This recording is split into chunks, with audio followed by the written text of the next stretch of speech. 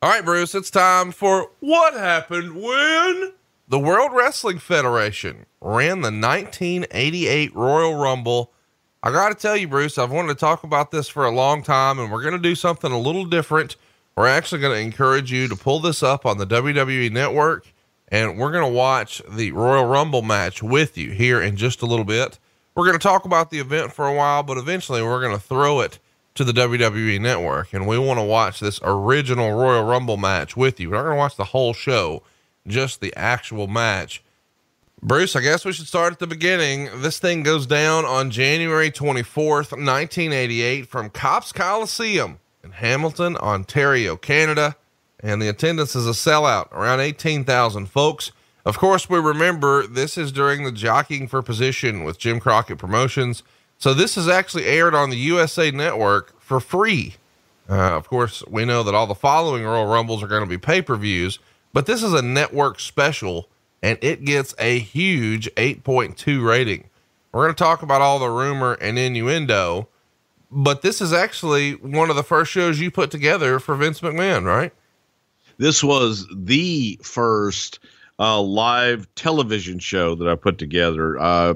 Helped write the Survivor Series in Thanksgiving in 1987, but this was the first time that it was actually programming a live television show with live breaks in it and everything. And it was kind of a daunting challenge because I was just thrown out there to do it and never had really done it before. But I think it turned out all right. I would say so. When you guys have a sellout like this, I mean, this is when the business is arguably as hot as it's ever been for the company, or early 1988, right? Sure it was. Business was good. This was a time when all you had to do was put Hulk Hogan in a match, no matter who he was wrestling, and the damn thing would sell out. And right now, all you have to do is put WWE on the marquee, and they do decent business. But at this time, Hogan was red hot coming off of the Pontiac Silverdome and WrestleMania 3. The business for WWF was off the chart. So it was a good time and a good time to be in the business. So let's talk a little bit about what the plans were heading into this. Of course, we know that you guys are going to be doing WrestleMania 4. And, you know, WrestleMania 3 is the biggest pay-per-view of all time, the biggest wrestling event of all time. Did you guys already know at this point that you were going to be doing a tournament format? Had that already been pretty much established? Yes, for WrestleMania 4, that was Vince's idea, was to do the tournament. And originally, you know, the big deal about WrestleMania 4, not even so much crowning a new champion. Yes, that's what it was, but it was essentially going to be Hulk versus Andre 3. And the third time that Hulk and Andre were going to meet on a national stage and a pay-per-view event one-on-one for the third time. This was going to be the rubber match. So at this point, had you guys, I mean, you told us about the rubber match and it being the third time with Hulk and Andre. Did you already have Macho Man fingered as being the champion at this point? Or was there consideration that it would actually be Ted DiBiase? I know we've talked about this a lot and there's tons of rumor and innuendo out there, but I found it interesting watching this show back that there is a ton of Ted DiBiase on this show. Yeah, there definitely was. And by this time in January, I want to say Vince had a pretty good idea of where he was going with Macho Man. There before this, it was Ted DiBiase was in consideration, but it was never dead set that it was going to be DiBiase coming out as the champion, but DiBiase definitely coming out as the main heel in the whole program. So it's sort of interesting to see how this all takes place. And it's kind of fun to think about. And I think we've talked about this recently, even in the last few weeks, that in a weird way, Dusty Rhodes is sort of the innovator behind the Survivor Series and the Royal Rumble, because they're both shows that are done in response to what Jim Crockett Promotions is doing. Of course, we know that Survivor Series 87, which we just covered, is actually a show done in response to Starrcade 87. Well, this show is sort of more of the same. Jim Crockett Promotions has decided they wanted to sort of double down on pay-per-view, and they're going to do the Bunkhouse Stampede, which we're going to be covering over with Tony Schiavone at WHWMonday.com. So you guys counter program it with a free special here, not head to head on pay-per-view, but to sort of undermine the buys. Now, I expect you to do a little bit of wiggling here, but we have to admit that this is counter programming for Bunkhouse Stampede. Do we not? Absolutely. It definitely was. And it was Crockett's first attempt at pay-per-view. So Vince did not want them to have a huge success on pay-per-view. So we were the premier pay-per-view provider at the time. Why not offer a free show and offer it on our cable partner, USA Network? So you guys are running a show about 350 miles away from where Crockett is doing his thing. Crockett is in Nassau Coliseum, which certainly feels like Vince McMahon territory. And you guys are, of course, going to do this Royal Rumble show in Hamilton, Ontario. Does it feel like a little bit of a slight or an invitation of war, so to speak, that they're running their show inside of New York? It was the first time that they had been, well, I don't know if it was the first time because they had run the Meadowlands, but in the traditional New York market and running one of our buildings as far as the Long Island building. Yeah, it was, they fired that shot. So we're like, okay, let's go. So we're going, through a string here of shows like this: Survivor Series and Starrcade, and then Royal Rumble and Bunkhouse Stampede.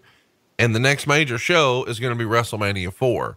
So since Vince sort of counter programmed with a free special, the Clash of the Champions will be created, and Sting is going to become a made man against Ric Flair on the day of WrestleMania 4. Is this the most bitter rivalry that Vince has had? I mean, he really hasn't had anyone sort of stand up to him in this level of competition with any of the other territories, right? The only guys that really stood up to Vince and fought during the day were Crockett did, Bill Watts did, and Paul Bosch in that Mid-South Houston area, where Watts ran free shows against him, and Watts did everything that he possibly could to protect his territory in the Mid-South area. Crockett had a stronghold in the South, in the Carolinas, and in Georgia. But during this time, this was probably our most formidable competition was Jim Crockett. It was really our only competition at that time. So Pat Patterson is the guy behind these ideas, specifically the Royal Rumble. And I think most people who are listening to this probably just remember Pat Patterson as one of Mr. McMahon's on-air stooges, more so than being the first Intercontinental Champion who historically won that at a tournament in Rio de Janeiro. And you were telling me that your dad was actually at that tournament in Rio and saw Pat Patterson win, right? One of his top 5.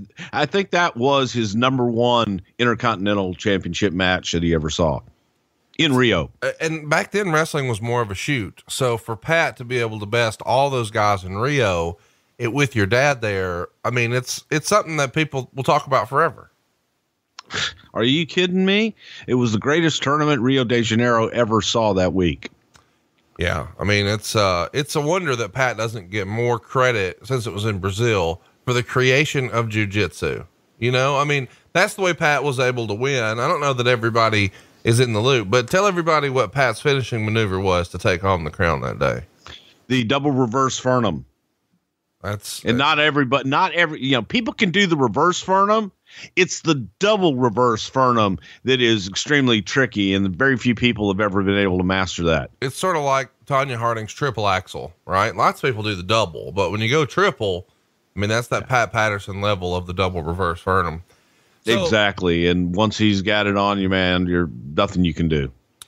The difference, of course, between the Royal Rumble and a traditional over-the-top battle royal is that the participants come into the match at different intervals, not all the same time at the very beginning of the match. And Pat Patterson is the brainchild behind this. And he wrote in his book, I wanted to create something special, something just like we had in San Francisco where it had been such a hot event.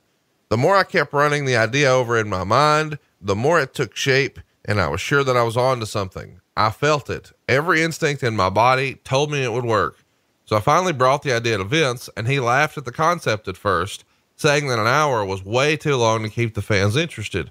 I didn't get upset. I knew sometimes he needed time for my ideas to sink in, but I made sure to say, all right, but keep it in mind, will you? Because I know this will work. Now, of course, we're going to talk about how this came to be, but when do you remember Pat Patterson first mentioning this concept? Is this something that you had heard about months before and you were just waiting on the right time or place to do it? I heard it right about the time that we were talking about doing this live special on USA. It was the first time I'd ever heard Pat pitch the concept. It was interesting and it was different. It wasn't the traditional. I think what not killed it, because obviously it came to life, but what was killing it in Vince's head was Pat continuously called it a battle royal. And Vince just didn't feel that an hour-long battle royal was going to hold the crowd's attention. He thought, oh, God, that'll be boring as hell. But the way Pat was explaining it with a new participant coming every 2 minutes, he's like, a brand new match starts every 2 minutes.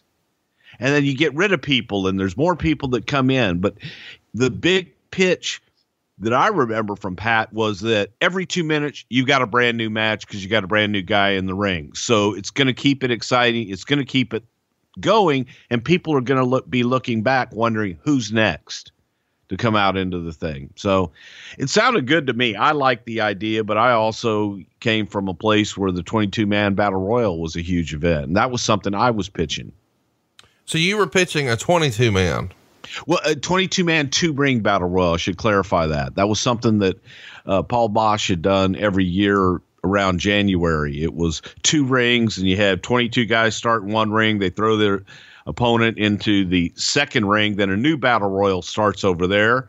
They throw out to the floor. When someone wins ring number 1, they wait until everybody fights out in ring number 2. The winner of ring number 1 meets the winner of ring number 2 for the championship money. It feels a little bit like a WCW concept that they did with Battle Bowl. What do you remember about 22? Is there some sort of special reason that it's 22 guys as opposed to, say, 20? I think it was just something that Paul liked, and it was a 22-man 2-ring battle. All the twos, 22 men, 2-ring battle royal for $22,000. Everybody had to pay $1,000 entry fee to get into it. Oh, no, that's a fun gimmick. Okay, so let's talk about how the actual Royal Rumble comes to be. Do you guys call up USA and say, hey, we'd like to do a special, and you're trying to counter program Crockett? Or does someone from USA say, hey, we'd like a special whenever you can figure out a time to do one? How does Dick Ebersol fit into this? I know he had worked on a lot of the Saturday Night's Main Event shows. You can check out our Dick Was Everywhere shirt over at BrucePritchard.com. But here he's doing something with USA. How does all this come to be? Well, the USA Network had come to Vince and was looking for some more specials. We had done the Slammies, and they were like, we want some more special event type shows from you guys. Coincidentally, here's the perfect time. Crockett's running on pay-per-view. Why not give them a special right opposite that? And it worked. It was a great coincidence that USA was looking for more specials, and so Vince was able to provide this for them. Dick Ebersol was coincidentally not doing anything at the time. It's just kind of hanging out. Dick didn't have any official anything in as far as negotiations with USA or anything like that. Dick just happened to be a part of this. That seems kind of weird. If he's an NBC guy, why is he a part of this? Well, he wasn't an NBC guy at the time. He had his own company at this time. Dick had his own production company. He was doing his own productions. We had done Saturday Night's Main Event at NBC, but Dick had his own production company, and he would work with Vince on different specials and do some different things. Dick was a big part of the Slammies presentation, and they were friends. So as far as this, it was a live television special, and the first one we did, Dick was going to tag along and help us out on it. Don't you love when Dick tags along? He was everywhere. So in Pat Patterson's book, he writes that Dick was not impressed with the card that you guys wrote originally. And Vince, when he hears this, suggests, Pat, tell Dick about your stupid idea for that battle royal. And of course, Pat then goes into pitching. Do you remember that meeting? Were you there when Dick sees what the original idea was? And he's like, I don't know if it's the original meeting, but yes, I was there for a meeting with Dick, and we were all kind of looking at the card, and it was all centered around Hulk and Andre contract signing for this big February 5th or whatever date it was for the main event on NBC. It was all about the signing of the next one-on-one match, Hulk and Andre. And it had a little bit of wrestling around it. The card did suck. I mean, look at it. It was not on paper. It wasn't good. And then in execution, it wasn't all that great. Didn't hold up that well all these many years later. So thank God for Dick, because he spoke up and said, yeah, this is not a good card. We need something else. We need an attraction. We need something with a little pizzazz. And that's when Vince came up with the, Ed, pitch him. And Pat went on to pitch what is now considered one of the greatest pay-per-views of the year, the Royal Rumble. So the match. What was on the original card that we didn't wind up seeing here? Well, so what did the Royal Rumble match itself replace? I think it was probably two more matches that I can't even remember, with one of them being dug in, and there may have been another tag match in there, but it was all matches. It was all just matches that was essentially a live, for lack of a better term, this was a Madison Square Garden show, or a Prism Philadelphia show, or a Boston Garden show. There wasn't anything that was really special, that was must-see TV. It was just a bunch of wrestling matches. So it would have been a card, much like you would have seen at any other arena. It's worth mentioning that the day before, you guys were in Landover, Maryland and Lexington, Kentucky doing double shots. One of those shows was a matinee. And then here on the 24th, you're also running a show in Halifax, Nova Scotia. That show has Sensational Sherry, Rockin' Robin, Coco Beware, Sika, the Rougeau Brothers, Conquistadors, Demolition Axe, and Demolition Smash in singles matches. Ken Patera's in one of those. Brutus the Barber, Beefcake, Greg Valentine, Honky Tonk Man, and Randy Savage are all on that one. And that's head to head with the Royal Rumble from 1988. And I guess the reason I wanted to point that out is we're talking about how, and you believe at this point, things are sort of already in place for Randy Savage to be the top guy at WrestleMania, but he's not even on the Royal Rumble. Because he was already booked, and Vince didn't want to rebook it. This wasn't, this was to spotlight and get us to the main event, which was going to be in February. So Vince wanted to get there first before he was even thinking about WrestleMania, and Savage was spotlighted and featured on the main event.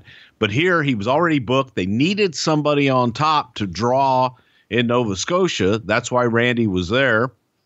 And Vince just thought, by having this show in Hamilton and putting it on the air where we could do TV there, it was just another show, and it was going to feature Andre and Hulk, and that was all they needed. The Royal Rumble was pretty much a mistake. You guys do TV the very next day at Madison Square Garden. And you guys are selling out everywhere. You sold out here in Hamilton, and there's 16,200 paid. It was announced at 18,000, but there was really about 18,000 folks in the building. The next day in Madison Square Garden, it's 19,000 and change. It's another sellout. The day after that, Hershey, 9,000, but 9,000 is a sellout. You guys are selling out pretty much everywhere that you go. But how far in advance did you put tickets on sale for for the Royal Rumble, because you announced that you're going to be sort of counter programming the Bunkhouse Stampede, but this doesn't feel like something you have a bunch of lead time on, right? No, we really didn't. And tickets at that time in the different areas, they would go on sale because we ran that area a lot. We ran it often, either Toronto or Hamilton, Ontario. I don't know exactly this specific promotion, but it was probably only 6 to 8 weeks, if that. So you guys pitch, or Pat pitches Dick on the concept, and Patterson would write, Ebersol loved the concept right away. He immediately imagined the drama of the clock ticking down on screen and the audience's anxious anticipation of who was going to enter the ring next being played out every 2 minutes. Ebersol was going crazy. He says, "My God, this is the greatest thing for television. Vince, this is great TV." Do you remember that being Dick's reaction and just him falling in love with the idea behind the clock? Well, Dick's fascination with it was that it was different. It was something he hadn't seen before. So his fascination was on who's next and what's going to happen next coming down. So yes, it was his idea, putting the clock on the television screen, but also incorporating the clock somehow in the arena and making sure that we either had one of those big basketball scoreboards or some way to put a clock in the arena so that the live audience could then see the clock and they could count down waiting for the next guy to come out. So the actual name, the Royal Rumble, is not something Patterson gets credit for. I guess you guys asked everyone in the office to participate and come up with a list of names and submit those. And somebody suggests the Royal Rumble, and everybody immediately liked it, according to Pat. Do you remember some of the other names that may have been amongst the other 50? Hey guys, are you looking for the perfect Father's Day gift idea? I was, and I found it at Paint Your Life. With Paint Your Life, you'll get a hand-painted portrait created to fit almost any budget, and it's a great gift idea for your mother, your father, or both. You see, Paint Your Life transform your photos into a one-of-a-kind hand-painted portrait done by professional artists. You can upload photos of anything you can imagine. You choose the artist and the art medium. They've even got great frames. It all takes less than 5 minutes to get started, and you can get your portrait in as little as 2 weeks. You can give the most meaningful gift you've ever given at paintyourlife.com. And there's no risk. If you don't love the final painting, your money is refunded, guaranteed. And right now, as a limited time offer, get 20% off your painting. That's right, 20% off and free shipping. To get this special offer, just text the word WRESTLE to 87204. That's WRESTLE to 87204. Text WRESTLE to 87204. Paint Your Life. Celebrate the moments that matter most. Message and data rates may apply. See paintyourlife.com/terms for details. Hey, it's Kaylee Cuoco for Priceline. Ready to go to your happy place for a happy price? Well, why didn't you say so? Just download the Priceline app right now and save up to 60% on hotels. So whether it's Cousin Kevin's Kazoo Concert in Kansas City, go Kevin, or Becky's Bachelorette Bash in Bermuda, you never have to miss a trip ever again. So download the Priceline app today. Your savings are waiting. Go to your happy place for a happy price. Go to your happy price, Priceline. God, there were a lot of brawls. There were a lot of rumbles. The thing was, when it was described as a battle royal, that people liked the name Royal, and they wanted to make it that majestic kind of feel to it. So I want to say we probably even had Battle Brawl, all of the bad names that you can think of that have been used in the wrestling business to describe a Battle Royal were probably put together to come up with some kind of name, and Royal Rumble is the one that just fit and stuck. So do you remember who deserves credit for the name Royal Rumble? I don't. Maybe Howard Finkel. That sounds like a Finkelism. Sounds like something Howard would have come up with. I'm glad you mentioned that, because Howard Finkel is the guy who named WrestleMania, right? Yes, he did. I think it's kind of cool that, you know, he's been around so long, and a lot of people sort of wonder, how in the world do you keep a job with Vince McMahon this long? Well, you name fucking WrestleMania for starters. Is it true that one of Vince's original ideas for WrestleMania was Colossal Tussle? I have no idea. Wasn't there for the original WrestleMania ideas, but I could definitely see that being a suggestion and go, God, I love it. Wrestle Tussle. No, colossal tussle. Colossal tussle 42. I can see it now. Yeah. So Vince tells Pat, start putting the match together. And Pat says he programmed the first Rumble all by himself. He says the final touches were completed at the arena the morning of the show, but he kept expecting Vince to give him some sort of direction for what he wanted, but he never did. He said, it's your match. Do you remember there being some concern as to, okay, we've sort of sold Dick on this and we've advertised it. How the fuck do we book a match like this? It feels like it could be quite a process because nobody's ever really put one together like this, right? Well, not really. It was a match, and that's how Vince looked at it, as just a match. That's all it is. Go put your match together, Patrick. It's only 20 guys. It's like you say it's a new match. So it's go ahead and put together your 10 new matches. So it wasn't at the point that it is now. It was a battle royal with legal run-ins. And that's how Pat approached it. So it wasn't anything really more than that. And Vince felt, how hard can it be? I think Pat originally kind of felt, how hard could it be, until we got into it. Yeah. He wrote, the talent was freaking out the morning of the show because of all my detailed instructions. None of them had ever done a match quite like this before. When it was all said and done, I think they loved it. I was happy too. The first Royal Rumble was a success, but until it was over, we didn't know if it would really work. I knew it was a unique idea, but until the crowd responds, it's sort of hard to know for sure. So what are the instructions like? I know we've talked about this on an older episode, but to remind everybody again about how a Royal Rumble is booked. Well, from the beginning, you go and you look, who do you want to win this thing? And then you get your guys in it, and you try to, now we try to make sure that there's a lot of issues and angles and programs within the Royal Rumble itself.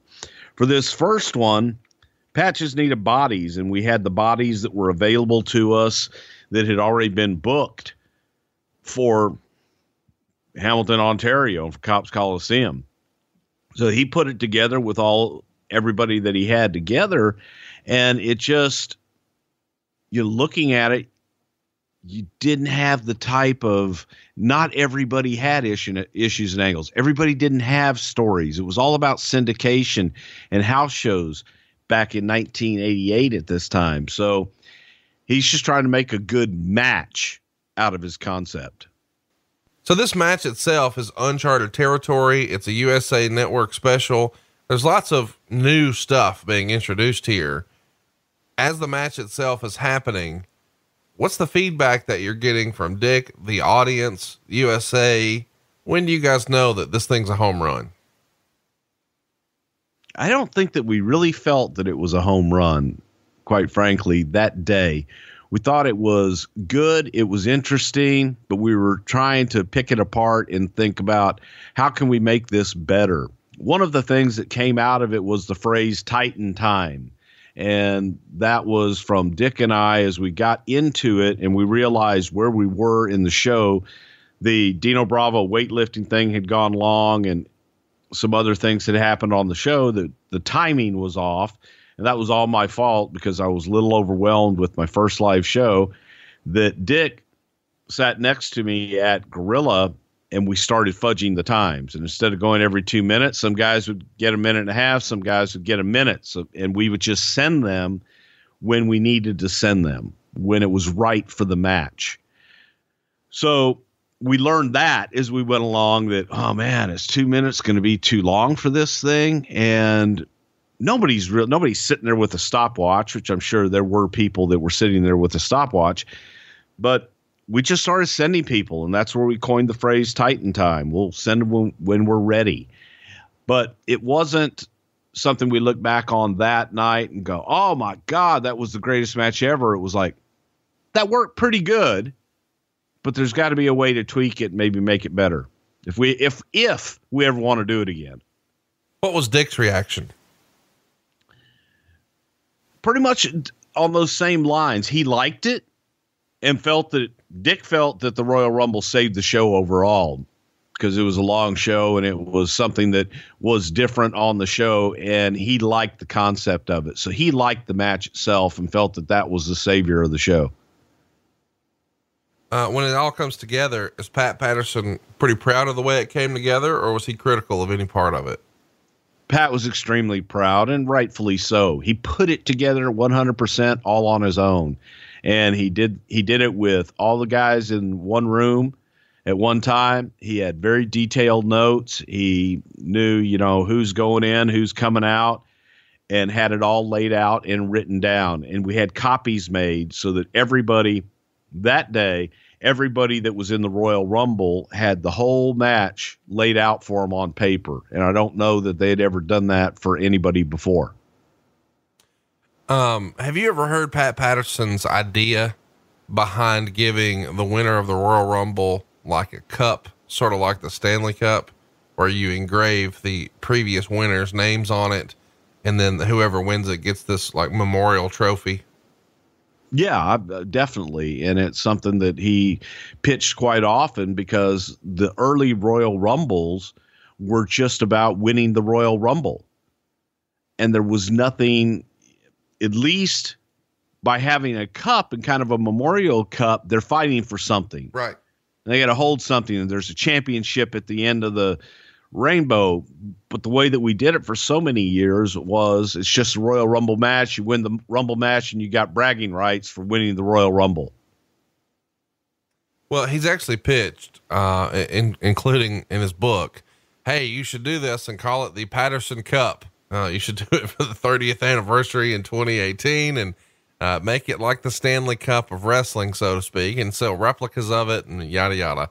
I actually think that's kind of fun. And I guess they've done that in their own way with the Andre the Giant Battle Royal. And it feels like if Pat would have been pitching this all the way back here in the 80s, for it finally to happen, I guess at WrestleMania 30, where there's a trophy winner for whoever wins the Andre the Giant Memorial Battle Royal at WrestleMania, it feels like a rib on Pat a little bit for there to be a trophy for that one, but not the Royal Rumble.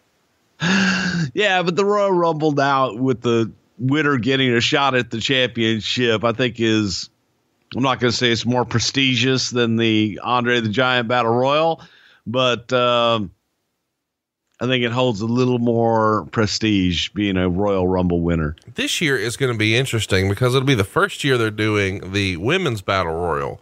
And on this original Royal Rumble show here, there is a tag match for the ladies. Was there ever consideration for a Women's Battle Royal that you remember coming up with, like through the years, whether it was a Royal Rumble or not? Were there ever enough women on the card, or did Vince ever have an idea to try to do something like that for the women? We did them. We did have them through the years every once in a while, but they would be like 8 women or 10 women battle royal, and just do a regular battle royal with the women. But it would usually be, it's funny, over the middle or top rope and you are eliminated. There's, I don't know that everybody knows this, but what we're covering today is not really the first Royal Rumble. They actually tried this out on October 4th of 1987 at the Kiel Auditorium in St. Louis. And Pat would write, we tried it in St. Louis on a smaller scale. I was not there, but I wish I could have been there because they got it all mixed up. It didn't work. And then Vince told me it's not going to work, Patrick. That battle royal would be won by one man gang. He last eliminated a Junkyard Dog, and there were only 12 participants. And the reason they did it here in St. Louis is it was advertised that the winner of the Rumble match would face Hulk Hogan for the world title the next time they were back in St. Louis. So even though it's not the first one on TV, the very first one was still for a world title match. So the seeds are sort of planted there. Do you remember that first sort of tryout Royal Rumble back in October 87? Yeah, I remember when they did it. I wasn't there to see the actual match, and I remember the reaction. I think it was Chief Jay Strongbow who was the agent, and just they didn't get it. They didn't understand it. I don't know that they did the full 2-minute intervals. I'm not sure. I know they didn't do a clock or a buzzer or anything like that.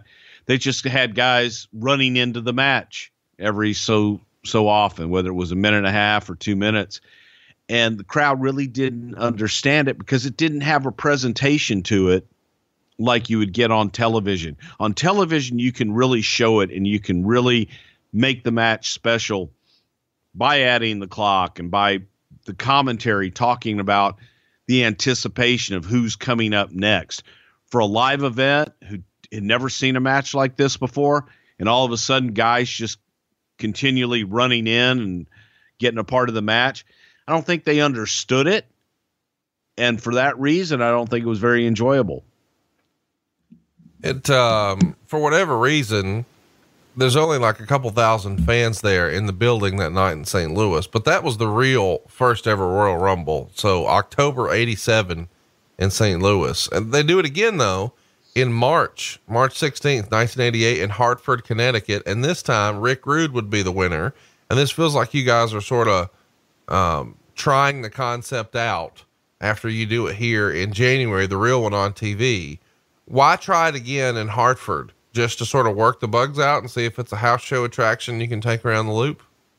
Well, in particular, in March of 88, it was Hartford, and it was trying to come up with a different attraction because we had the WrestleMania and the tournament coming up, and it was just a different match to put on the card. And Pat thought that why not do something different and give the guys a break, because it could be a little bit easier rather than everybody having to go out and have a match on the card, do this big Royal Rumble, and guys can take it easy before WrestleMania.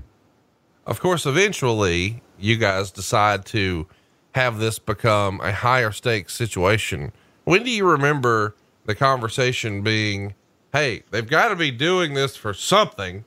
Let's give them a title match. And that became, I think it was 93 is the first time that became the first time you guys did that. Yeah, with Yokozuna. And that was a battle that Pat and I, going all the way back to Pat feeling there should have been a trophy or should have been some kind of reward for winning the Rumble. And they don't win anything. It's just a match. It's got to have more importance. There's got to be more of a reason to enter the Royal Rumble.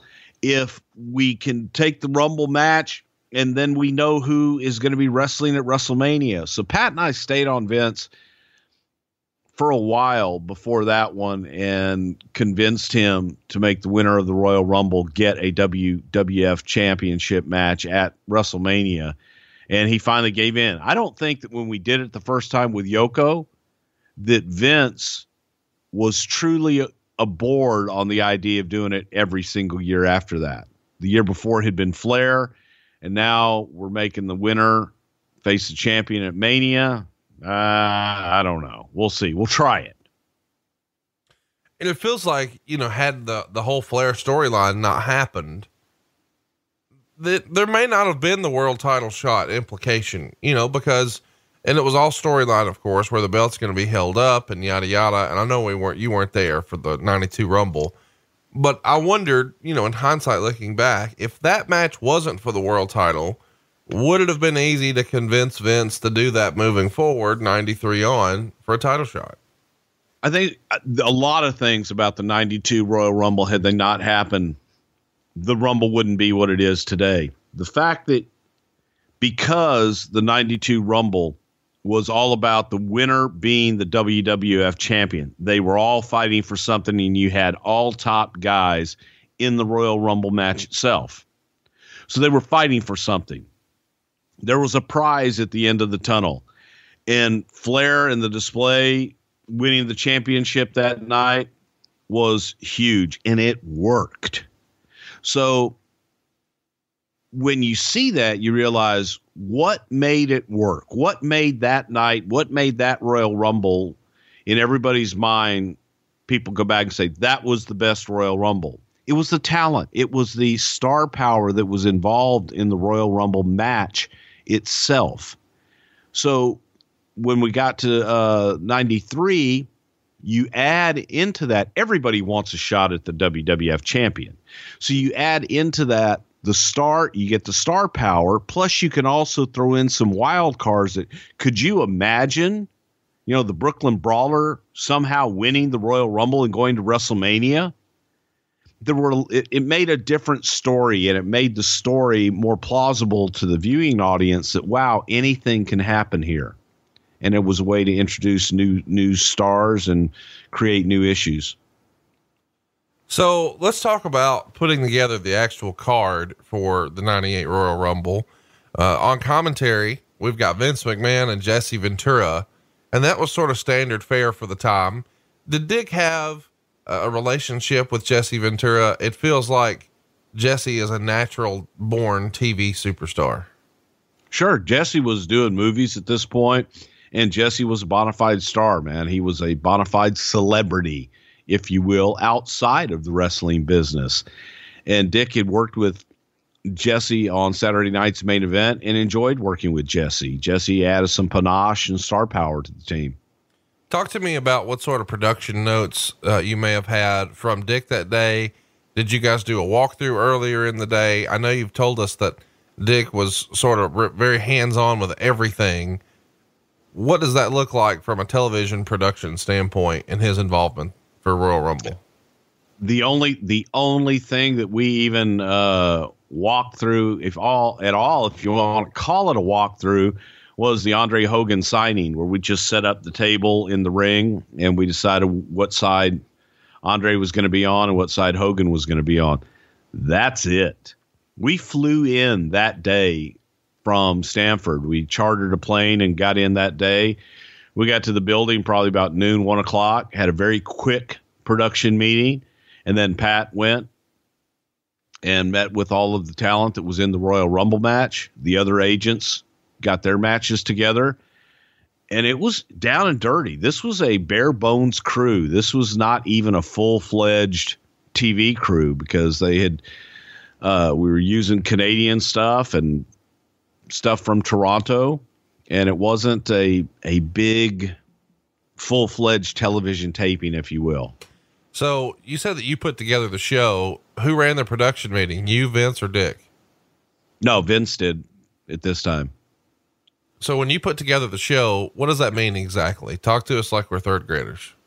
I wrote the show. I had all of the matches and all of the elements for the show. So I wrote out exactly what would go where and when, slotted in the commercial breaks and the teases and what have you. It's pretty much doing a lineup and deciding, okay, here's the breaks, and writing all of that out, the interviews, and putting together the different spots that are in throughout the show. So it's pretty simple. Did you actually put together the card, or you just figured out where it would all fit on a television format? Vince and Pat put together the card, and I'm the one that formatted it for TV. Back then when you guys were doing interviews, cause there are several interview pieces in here and there's lots of other gaga, so to speak. How much, if any of that, was scripted? What did that look like? I know that it wasn't pages and pages of stuff that you get these days, but what did that look like back here in 88? Gene Okerlund interview. Duggan winning Rumble. That's about it. And then Duggan knew what he was supposed to talk about. Just talking about winning the Rumble, Hulk and Andre. Hulk and Andre was the contract signing, and Vince laid that out as far as what he wanted to see happen there. And the main thing with that was Andre reaching up and slamming Hogan's head into the table and dumping the table. So that was the payoff. That was the most detail that was put into any of those promos or any of those pieces. Who would have been producing some of those interviews and stuff? So like you said, Duggan interview with Mean Gene.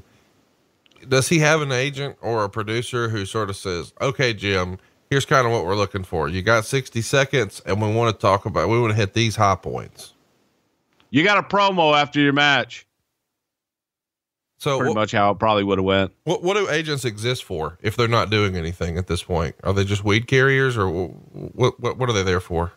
No, the agents and producers, for the most part, especially on the live shows, are the ones that would get together with the guys and they would relay the messages from the office, letting the guys know who's going over, and okay, here's your finish for tonight, and give the guys their finish and take it from there.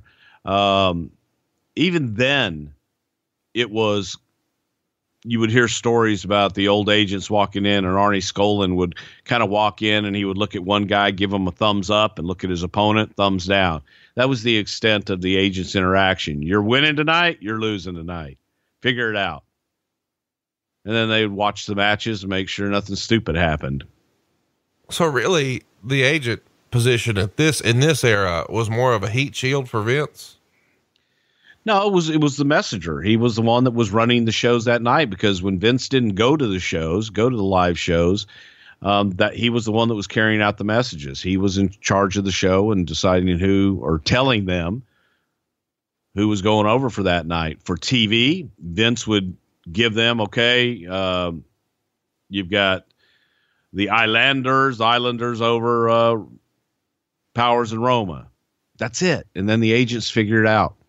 Afford Anything talks about how to avoid common pitfalls, how to refine your mental models, and how to think about how to think. Paula, while certainly you can mess up on $1 million a year, it is far less likely than it is on $30,000 a year. Right. I would meet wonderful people that were struggling with a budget that was super tight. It was 100%. You need to make more money. Make smarter choices and build a better life. Afford Anything, wherever you listen.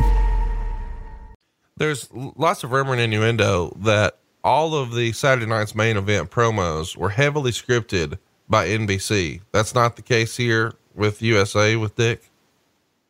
That is not the case. We didn't have any NBC people or any of his. Again, the fact that Dick Ebersol was involved in this, purely coincidental and purely because Dick didn't have anything else to do and was looking for something to do and just came and hung out with us. Okay, so he wasn't really running the show. He was just more there.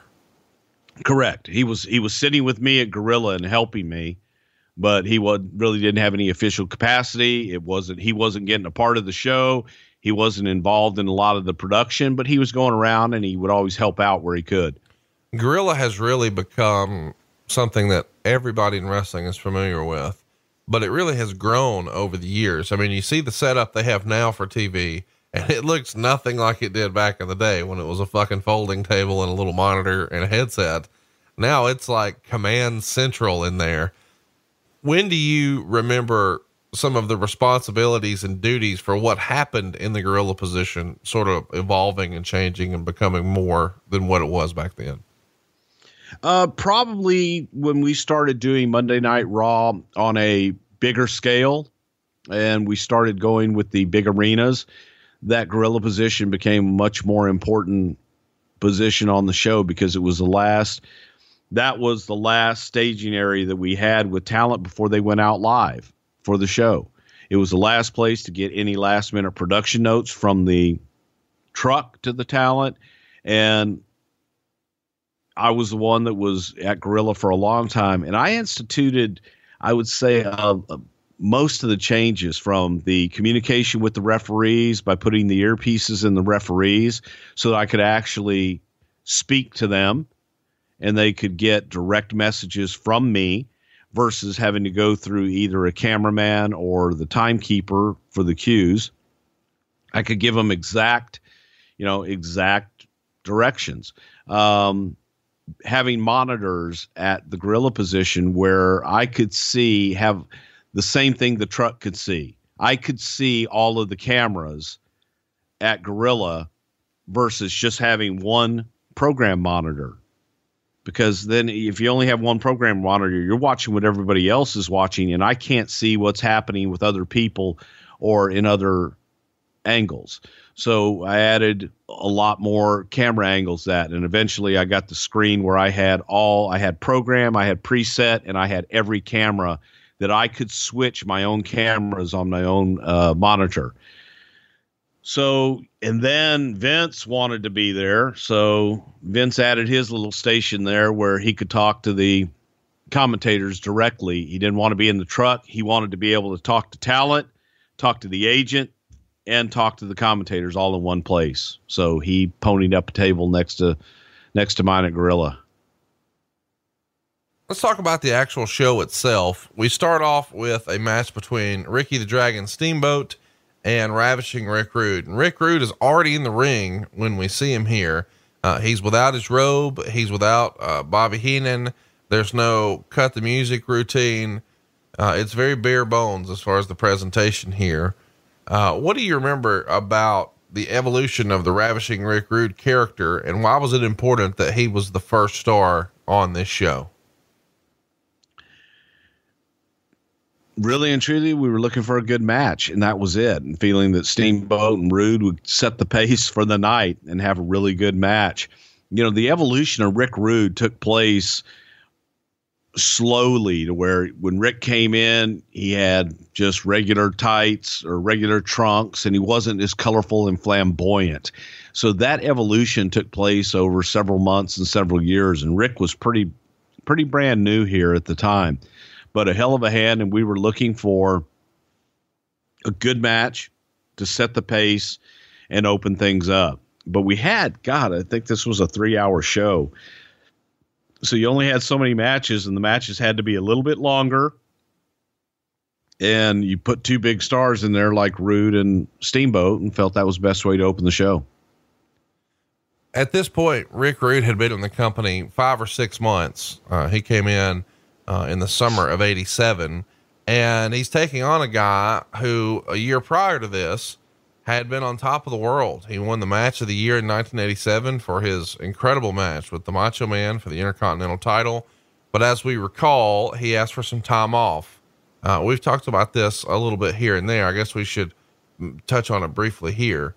According to the rumor and innuendo, after winning the Intercontinental title, he asked for some time off to be with his wife, Bonnie, because they were expecting their first son. Apparently Vince didn't think that was, the right thing for business. So he had him drop the belt to the Honky Tonk Man. And then he got his opportunity to take some time off. He makes it back in time for Survivor Series. He's going to be here, but then really right after WrestleMania 4, he's a part of that tournament at WrestleMania 4. Not too long afterwards, he's out of the company. What was the relationship like with Vince and Steamboat at this time? It feels like there's a lot of tension in the air and something's building. Yeah, it was strained. It was definitely strained. You know, Ricky wasn't happy and he wanted out. Vince wanted him full time, and Ricky, again, just having a brand new baby, he wanted to stay home and he wanted to see his son, and he wanted more time off. And Vince wasn't looking for part-time players at this time. He wanted somebody to be there and make every town. And if I'm going to do something with you on TV and I'm going to invest the time on TV, then you've got to make the house shows. You've got to make all the appearances. Can't have part-time players that I'm investing television time in. And Steamboat was bitter about that. Ricky wasn't happy. I think at the same time that, especially during this time, Crockett was making overtures to Steamboat, and he's thinking that the grass is greener on the other side. And Ricky just wasn't happy, and Vince wasn't happy with him. So it was tense. It was a little tense and just strained during this period. Do you think, at least in Vince's eyes, that Steamboat ever really recovered from asking for time off after becoming Intercontinental Champion? It feels like every time he was involved with the company after that, Vince may have been a little hesitant or reluctant to give him the big push. No, when he came back and was the Dragon, God, we invested a ton of money in that gimmick and just trying to get him over to that next level. So I don't think that's the case. But at this time, it was Ricky wanting to spend more time at home and continually asking for time off and not wanting to commit fully. And Vince wanted full-time players that want to be out on the road 60 days straight at a time. And that's what he wanted. I'm glad you mentioned it. You mentioned the silly Dragon gimmick. He of course had been calling himself Ricky the Dragon Steamboat for a long time, but when he comes back to you guys a few years later, he's in this full blown get up. If you're not an old school fan and maybe you don't remember this, I encourage you to throw it in your Google machine. You got to see this. Whose idea is this look, the presentation, the fire breathing, the whole deal? And how receptive is Ricky to that? It feels like something Vince McMahon would have had a ton of fun pitching. Well, Vince loved it. And it was during a time that Vince felt that, bringing Ricky back, by God, we've got to make him, if he's going to commit to this thing, we've got to make him more than just a wrestler. He's the dragon, and dragons breathe fire. So if we had him come out and he's breathing fire, I want a fire breathing dragon. Man, Ricky and I went Fort Lauderdale, maybe. And we spent a week with a traveling circus. Brian De Palma was the gentleman who taught Ricky how to breathe fire. And we did it in a parking lot where the Great American Circus was set up in Fort Lauderdale. And Steamboat and I stayed at the hotel there. And every single day we would go to the parking lot of the circus, and Steamboat would learn how to breathe fire. And that's how that gimmick came to be. He had the whole dragon outfit. Steamboat loved it. Steamboat absolutely loved it in the beginning. And every single time I have seen Ricky since then, and I guarantee you the next time that I see Ricky, he's going to stop me and go, "Hey, do you remember Brian De Palma in Florida when we were breathing fire?" Because about the third time that De Palma's showing Ricky how to breathe fire and how to do the fire breathing gimmick, he's continually stressing. You got to watch the wind, how to watch the wind, and stressing safety and how important it is to be extra safe and careful because you could catch your face on fire. About the third time that De Palma did it, the wind shifted when he went to breathe the fire and came right back in De Palma's face and caught his own face on fire. Steamboat looks at me and says, "This is the fire breathing expert. You guys want me to do this every night?" I'm like, "We're not going to do it outside. It'll be inside where we can control stuff a little bit better." But I thought the fire breathing stuff was great, added an awful lot to the presentation of Ricky Steamboat. So did he. And I thought it was a tremendous entrance back in the day. It was a tremendous entrance. And it's interesting how these guys' careers would sort of separate at this point, because a year from now, Ricky the Dragon Steamboat's going to win the world title from Ric Flair, and he's not long for this WWF world. Meanwhile, Rick Rude's going to go on an incredible run here, and just a few years after this, be main eventing with the Ultimate Warrior here for the belt. This opening match on Royal Rumble goes 17 minutes or so. Lots of rest holds in here too. Who would have been the agent for this match? I don't know who's particularly was the agent for this match, but here's the issue with this match. Watching it back, it was a house show match, and you learn things as you go along. When you're producing TV and it's post-production, you can edit and you can pull up and you can tighten a lot of things. When you are doing it live, obviously you don't have that luxury, and guys get in a mindset when they are in house shows.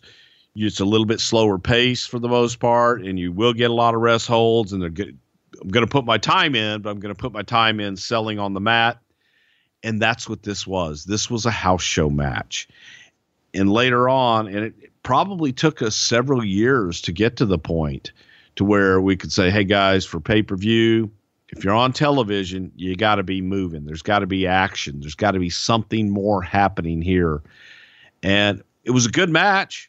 Not a good television match because it was slow and prodding, and it was an old school house show match. And there's a big difference between house show matches and TV matches. The finish comes when Rude pulls the ref in front of Steamboat as Steamboat's coming off the top of the flying body press. Eventually Rude puts Steamboat in the backbreaker, and the ref calls for the bell. So Rude thinks he's won and raises his arm, starts to head towards the back. And then it's announced that nope, the winner by disqualification is Ricky the Dragon Steamboat. Sort of an old school finish here. Two of the all-time greats in the opener, but maybe not the best way to keep everybody's attention in a live special like this. No. And the execution of the announcement, the whole switch, man, Rude was already to the back, and you can actually see Pat Patterson coming out to tell Rude to go back in this scene when Rude is walking back in the aisle, and you see Pat in the aisleway, and Pat's out there to tell Rick Rude, "Go back, get back in the ring."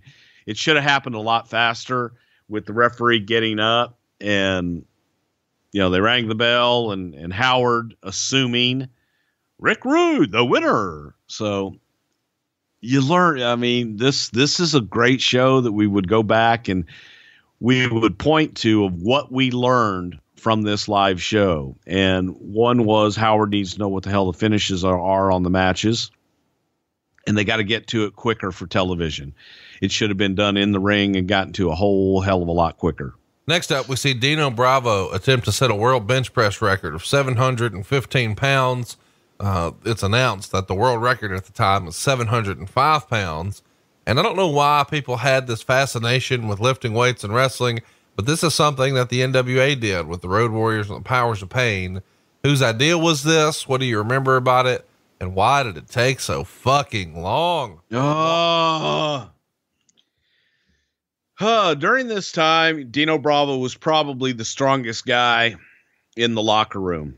And the boys, being boys, they go to the gym every day and they're always working out. So they're always comparing. It's a competition.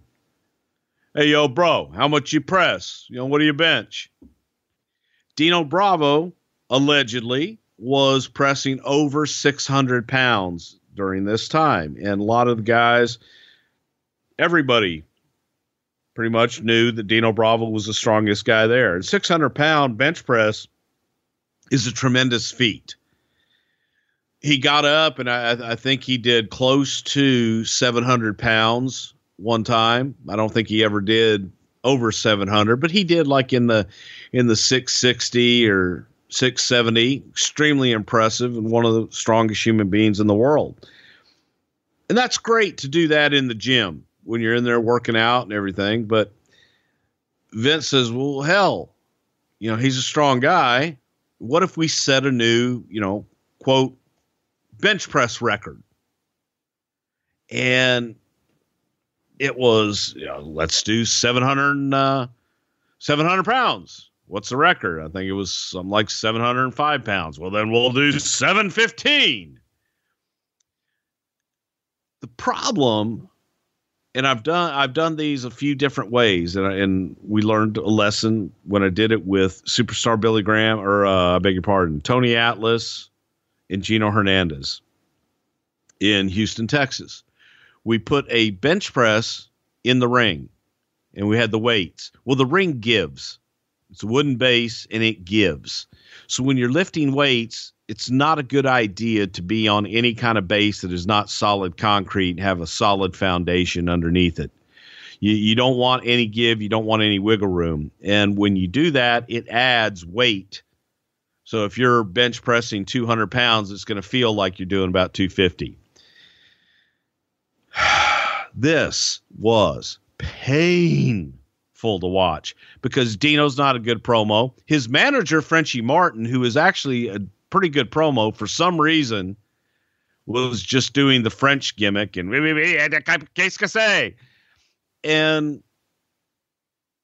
Dino wasn't over, Frenchie wasn't over, and the weightlifting was a fart in church.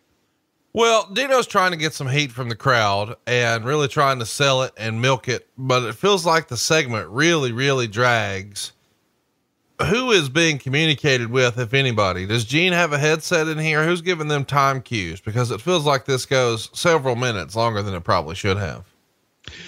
I don't even know if Gene had an earpiece. I think it was Kevin Dunn that was on the floor that was cueing between Vince McMahon and Gene for which one to speak when. And Okerlund is trying to keep it moving. Thank God for Jesse Ventura, because at least Jesse kept some kind of interest and got the crowd going. Dino doing I cannot do this if the crowd is making noise. And they were like, okay. It seemed like they quieted down for him. And then Jesse trying to get people up, and Vince was riling people up over where he was seated at the announce position. And the idea is you keep building and building and building to where finally he gets the last thing. And by the way, he was supposed to lift. He was supposed to, quote, set the record. But when we got there, he couldn't do it. And you tell me what your takeaway was from it. What did you see when you looked at that that set of weights on the bench. Did you see anything different? What do you mean? Okay, then I guess you didn't. Because to me it was glaring, and yes, I knew. But we had on the weights. The big dummy weights, yeah. Yeah. And, they were all spray painted together. They were all spray painted the same to be put in there, and we put them in the middle. But when we're looking at it, it's like, oh, God, they just, to us, they stick out like a sore thumb. To Vince and all the muscle heads that were there, it was like, God damn, you have different colored weights all over the place in the gym. Like, well, then let's spread it out a little bit. No, it's got to be right here. So every weight that was announced, you had to subtract 180 pounds from. Okay. So while 715 pounds was the quote weight attempted, the real weight attempted was 435. And when he got there, then they should have known when he couldn't get the last press up that he did before that, hey, guys, I don't know if this is going to work the way that we want it to work or not. And thank God Jesse was there to spot him as well. But being on that platform up there, that platform had a little bit of give to it and was a little wobbly. So Dino going in to do it, and they cut it out, which I found hilarious because to me it was the most entertaining part of it. They cut out on the network Vince laughing at Dino Bravo on the last set when he couldn't get it. And so when Bravo goes up and he's trying to press the quote 715 pounds and he can't get it up, Vince is like, oh my God, he can't do it. He can't get it up. Oh my God, he didn't do it. He couldn't do it. Oh my God, Dino Bravo failed. He couldn't do it. And I'm thinking, oh my God, Vince, no shit. But at the same time, you couldn't call that he did it because he didn't. It's horrible. You said take 180 off, but then you said 435. 180 off is actually 535. Okay. So it really was 535 on the bar, or yeah. It was 435 because that's 280 off. Okay, you're right. Yeah, 535. I do math. All right. Speaking of math, the Glamour Girls are going to take on the Jumping Bomb Angels in a 2 out of 3 falls match.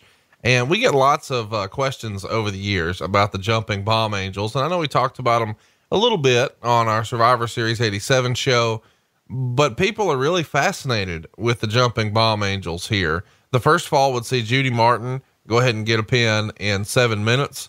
The second fall, Martin takes a fall with the sunset flip.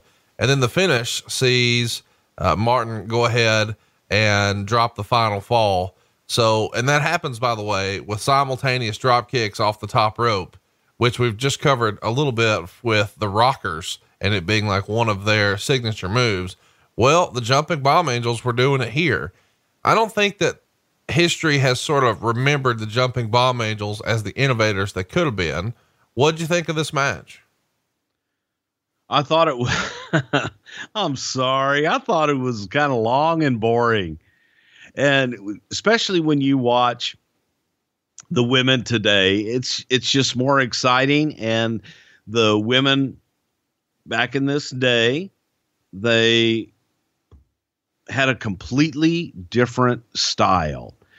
The Jumping Bomb Angels coming in kind of blew that style up, and they were able to do a lot of things that were extremely innovative that had never been seen before, especially in women's wrestling, much less in men's wrestling. And they did some incredible stuff. Problem was they didn't speak English. Nobody really knew anything about them other than they were from Japan. And that's the way everyone referenced them. Well, the Jumping Bomb Angels from Japan. And Yamazaki from Japan. There was that treating the audience, in my opinion, as if they were just adolescents that didn't know.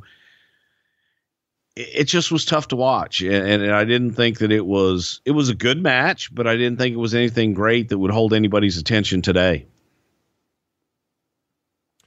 The Jumping Bomb Angels here, of course, become your World Tag Team Champions. They're going to drop those titles back in June, I believe. And then the following February, so a year and change from here, the women's tag titles are no longer going to be a thing.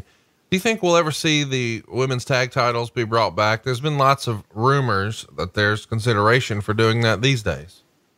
I think that when the women get to the point where they can also maybe even have their own show and more focus put on it. Yeah, I think that the women's tag team championships could be a thing and people could get behind it. I'll tell you what, I can get behind our friends over at Mattress Firm. Let's keep the ball rolling, shall we? Everybody knows how important stretching is before an event, and so does Mattress Firm, except when it's your dollar. Your budget stretches further when you're shopping at America's neighborhood mattress store. It's a home run and you'll have a ball. You see, they're the head coaches when it comes to mattress expertise, but know this, they're more than just mattress experts. They have a game plan that helps you transform your mattress into a bed.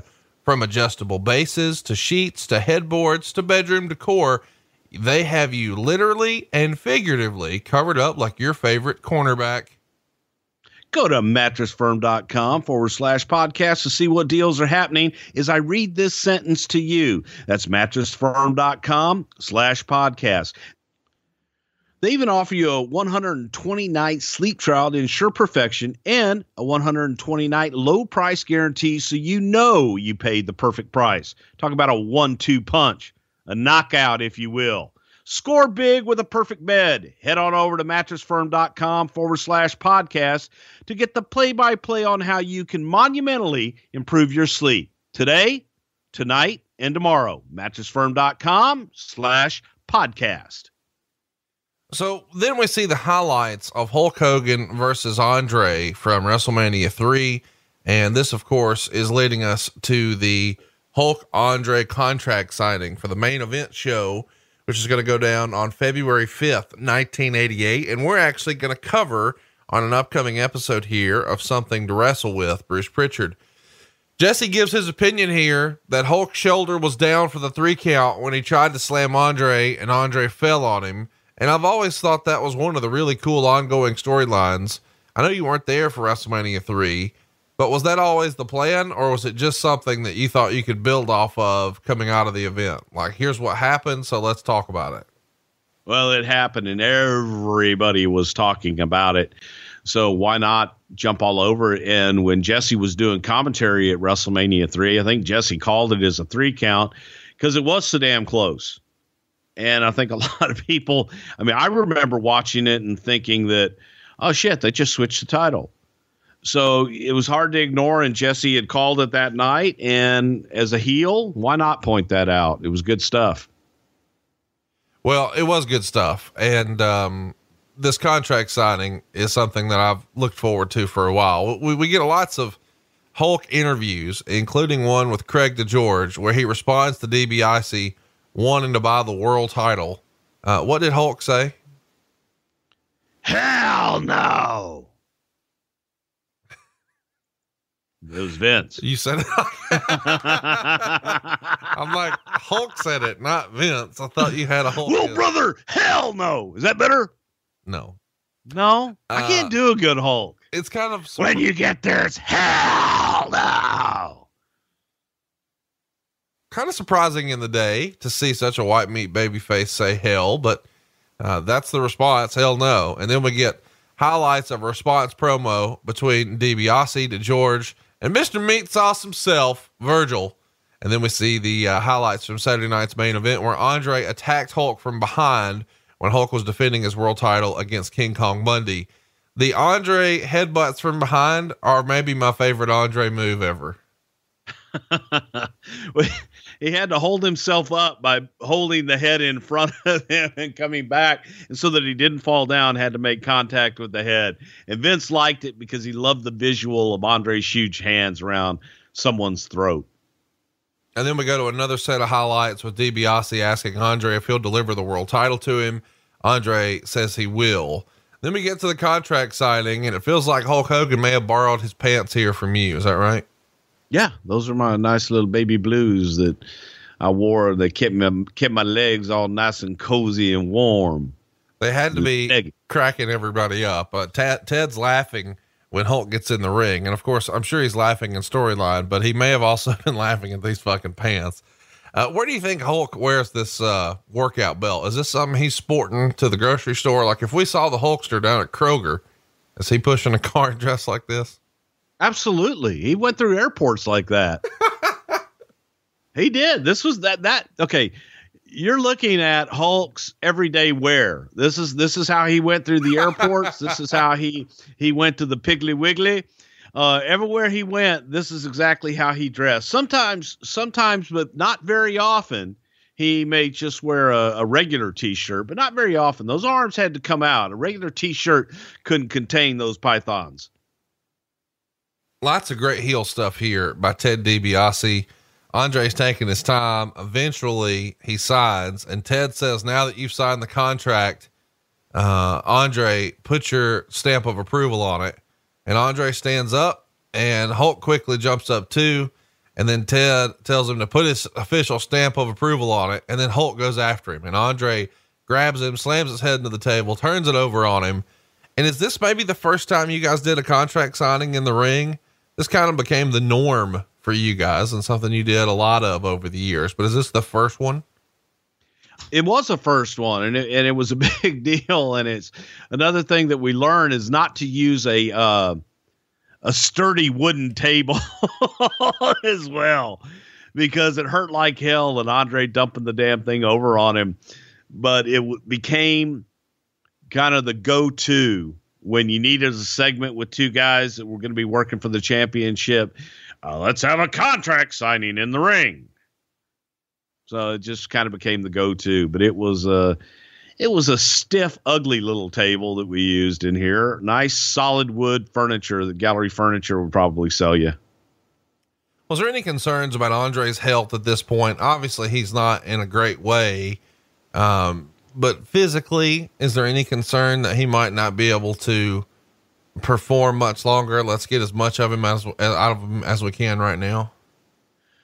Well, that has always been the idea, that they wanted to get as much out of him as they could, hoping that his back was going to hold up. But during this time, he was holding up fairly well and felt that he could get a couple of matches. He wasn't going to be going on the road every night and working, but to use him as that attraction that he always should have been used as, there wasn't a whole lot of fear that he wouldn't be able to do that.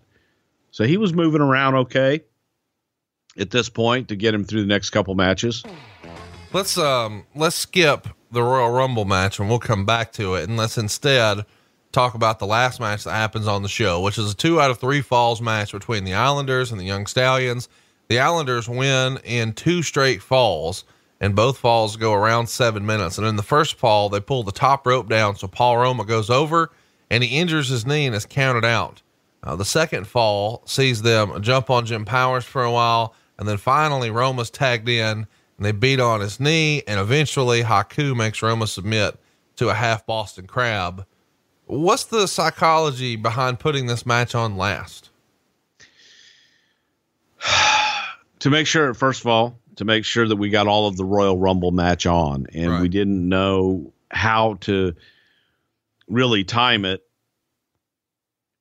It was all new to me. So I'm trying to think, I'm trying to put it together, and I had been timing shows since the time I was 12, but it just was, it was overwhelming, and Dick wanted to put it on next to last.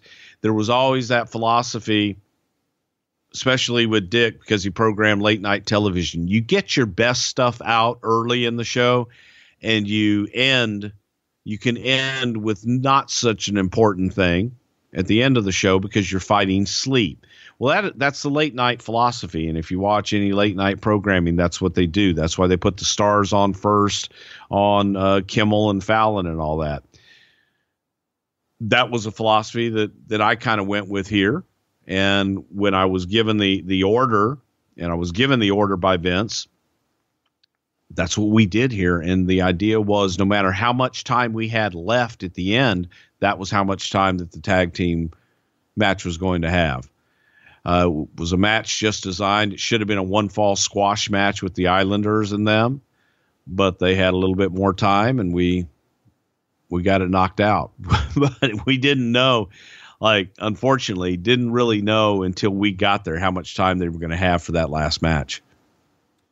Well, and we didn't know because we were going to be doing the Royal Rumble, and who knows how long that's going to take. And we're going to encourage you to fire up your WWE Network right now and find that match. And we're going to actually give you some alternate commentary and just reminisce a little bit down memory lane. So if you haven't already, fire up your WWE Network, pull up the 1988 Royal Rumble, and we're going to give you a time cue to press play. And next week, we want to go ahead and tell you, we're going to be covering the main event with Hulk Hogan and Andre the Giant, the NBC primetime special. Don't you dare miss that. It's got one of the best angles in the history of professional wrestling. And that's what we've got in store for you on Friday, February 2nd. And let's go ahead and give everybody the poll topics right now for February 9th. You'll be able to vote on Twitter. That's right. We're bringing the polls back to Twitter. So go vote right now at Pritchard Show. And you've got 4 different topics to vote for. Bruce, are you ready for me to run through these topics? Go run through them, Daddy. Poll topic number 1, and this is for February 9th. Brock Lesnar is poll topic number 1. Arguably the best rookie year in the history of the business. What might we talk about if Brock Lesnar wins the poll? We're going to talk about the question that Vince McMahon asked him the first time that Vince met Brock, and Brock's answer that made Vince go, he's gonna be a star. And that first year, and also we'll get into the WrestleMania, I believe it was WrestleMania 18 in Seattle, that match where he damn near broke his neck with Kurt Angle. And can't forget his last match in the WWF or WWE for that run against Goldberg in Madison Square Garden. Is right. And Goldberg in the WWE is poll topic number 2. He's maybe the biggest superstar in WCW when they're on top. And now he comes to the World Wrestling Federation. What might we talk about if we cover Goldberg in the WWE? Whose idea it was to bring Goldberg in, what the original plans were, and how they almost got changed, to me is some of the funniest stuff that ever happened. And of course, his last match with none other than Brock Lesnar. So Brock Lesnar probably headed towards the WrestleMania main event this year. Goldberg going into the Hall of Fame.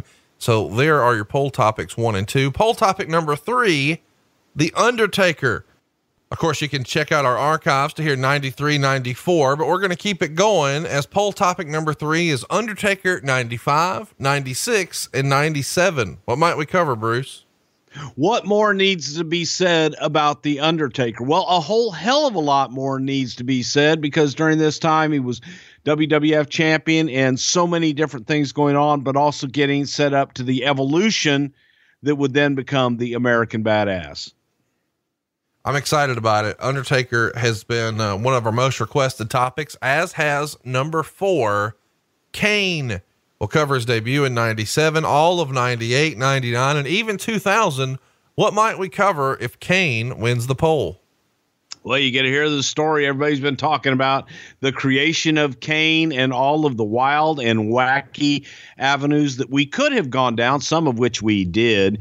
And I think it's one of the most interesting and greatest stories, Undertaker and Kane. I don't know how you pick them on this one, because the great story in Kane, a longevity career you never would have imagined. We certainly didn't. Undertaker, every year was a great year. And then Brock and Goldberg, 2 of the biggest stars the business has ever seen. Damn. Who's winning? Well, I don't know, but you do. And you get to decide over on Twitter.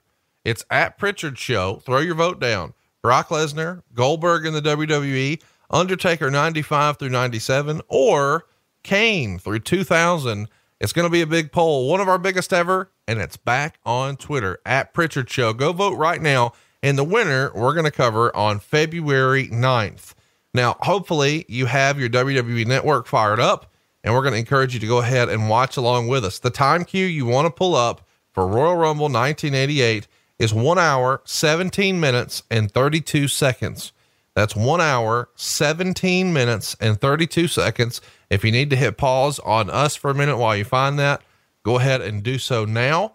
And that'll give you a minute to figure this out. We would encourage you to press mute on your network as well. And Bruce and I are going to try to make you laugh. He's going to do some fun impressions for you, and we're going to try to be over the top and jazz up this original 1988 Royal Rumble. Bruce, are you ready?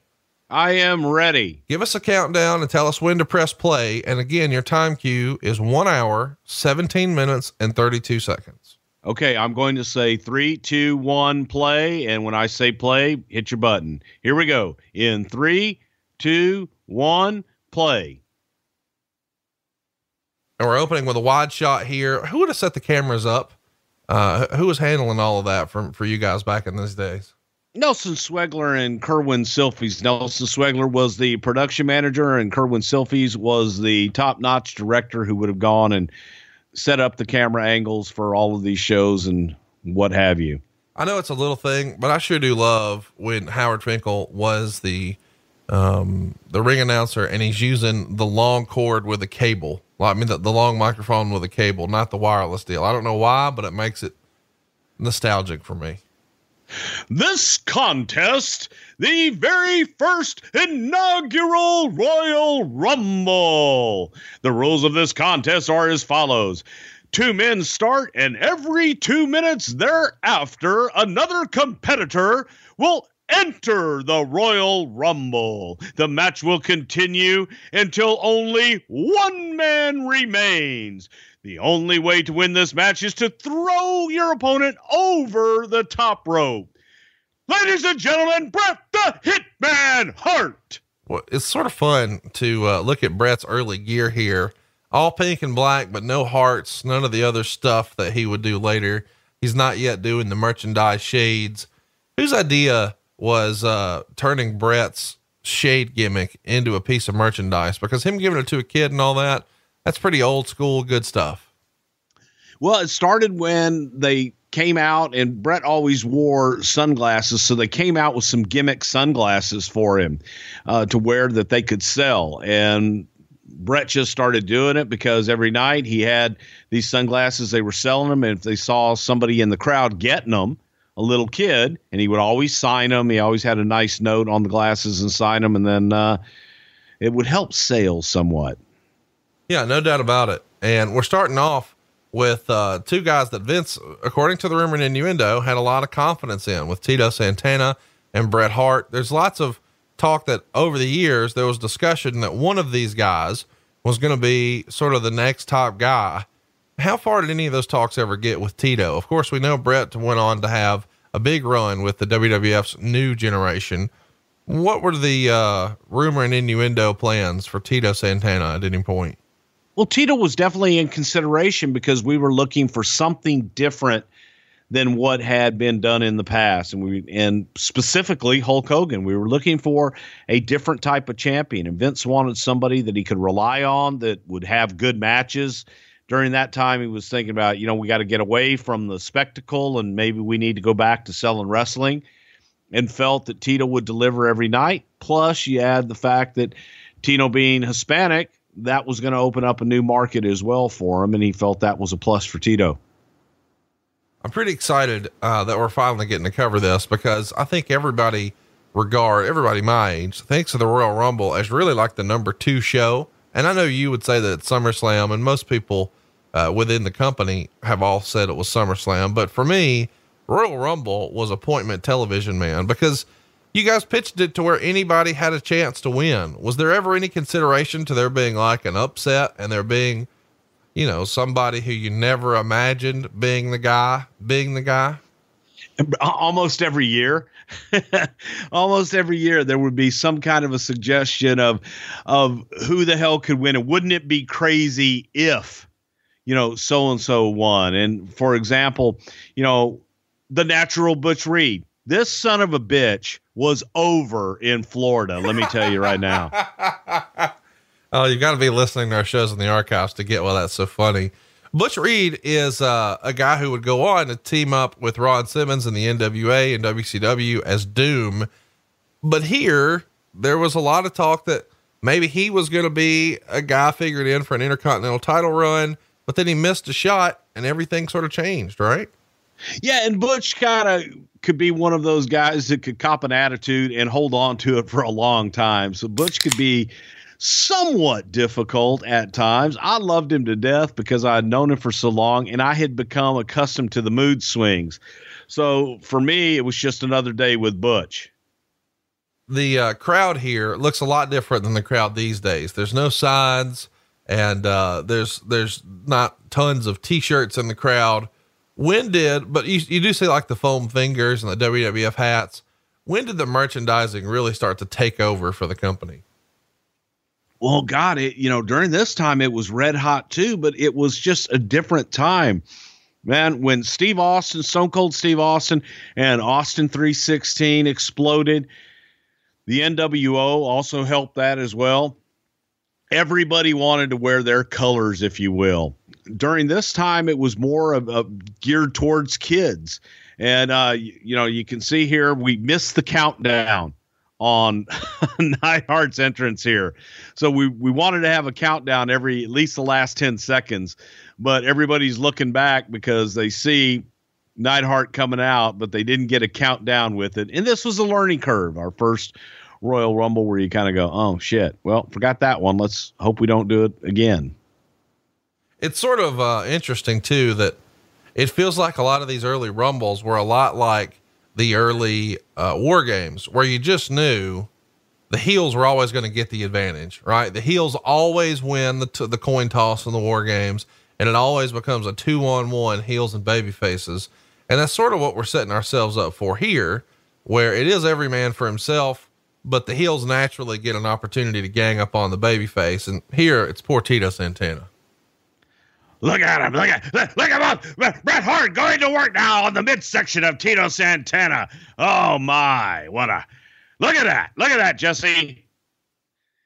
It just made sense. And you had all these heels out there and you got one baby face who gets to fight from underneath, and it's a legal triple team. And when you're laying out the Rumble, you want to look for all those instances that you can get some strange combinations and put your baby face in jeopardy.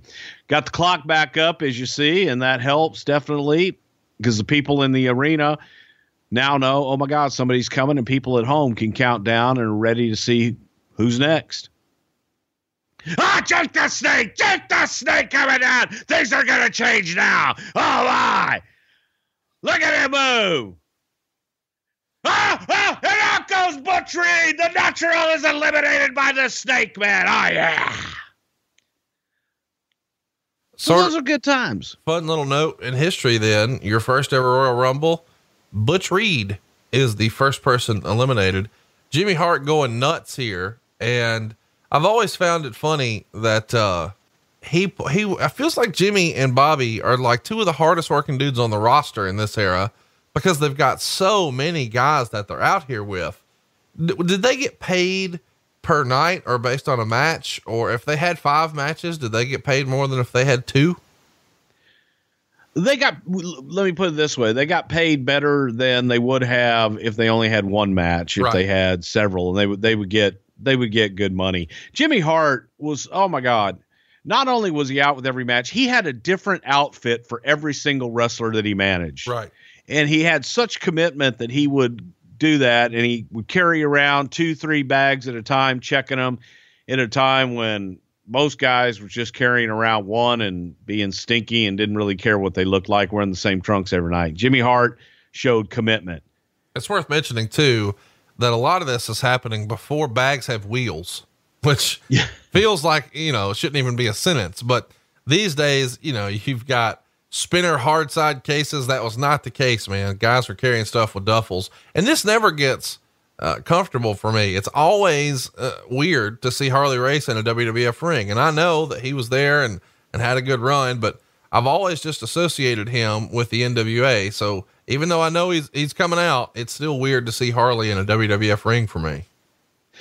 It really and truly is for me, because for whatever reason, and I say this because I'm in Texas and Harley's in Missouri, he felt old in the WWF, and not that he was old. It just felt old, and maybe it was because he was dyeing the hair that way, and I just kind of it wasn't the Harley Race that I knew and remembered, but still, he was Harley Race, man. One of the toughest son of a bitches ever to lace up a pair of boots.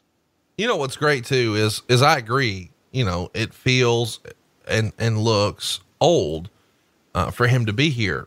By the way, as we're watching him right here, he is 44 years old.